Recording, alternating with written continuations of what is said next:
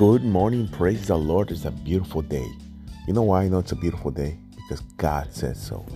Well, you might say, well, it doesn't matter. If we don't judge the things of nature or whatever, of the Bible or science or anything, because our feelings, it's because of God. You have an awesome day. You trust the Lord. When are you going to make up your mind to trust the Lord that He can see you through it? The author and finisher of your faith. Let me encourage you with this verse, 2 Corinthians 4:18. So we don't look at the troubles we can see now.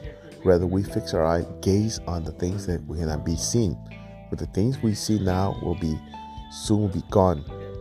But the things we cannot see will last forever. Do you understand what I'm saying? Fix your eyes on Jesus. The invisible world is more real than the visible world.